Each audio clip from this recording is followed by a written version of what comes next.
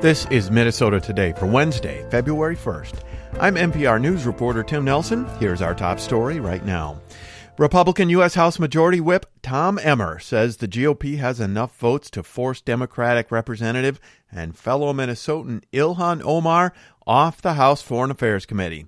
Emmer spoke to CNN this morning saying that Republicans were responding to previous remarks by Omar about Israel that some, including some Minnesota Democrats, criticized as anti-Semitic. Her behavior in the past, her actions, quite frankly, disqualify her from serving on that committee. Omar told CNN last weekend that her past remarks were a mistake, that she hadn't realized their meeting, and that she had apologized.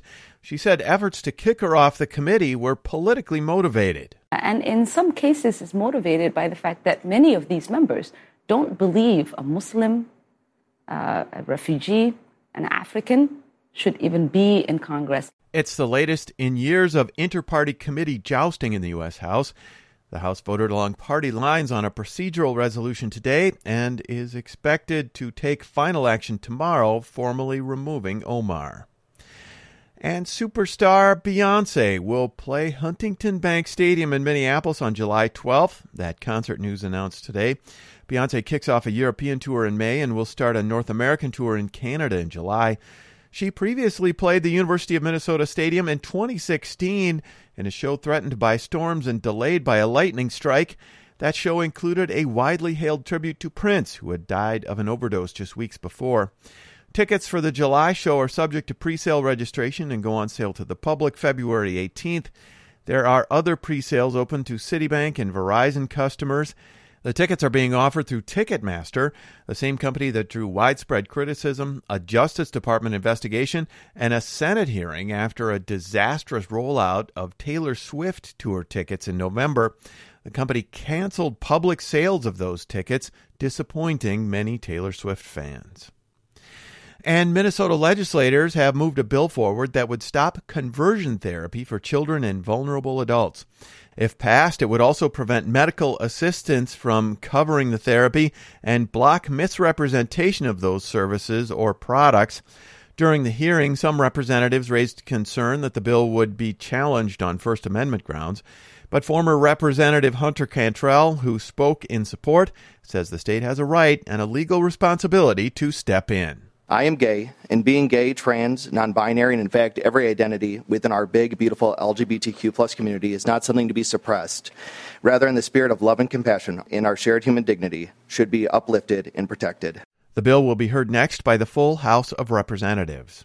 And here's what else we're watching. Authorities in Mankato say they responded to 3 separate drug overdose calls involving juveniles yesterday. The 3 teens showed signs of an opioid overdose.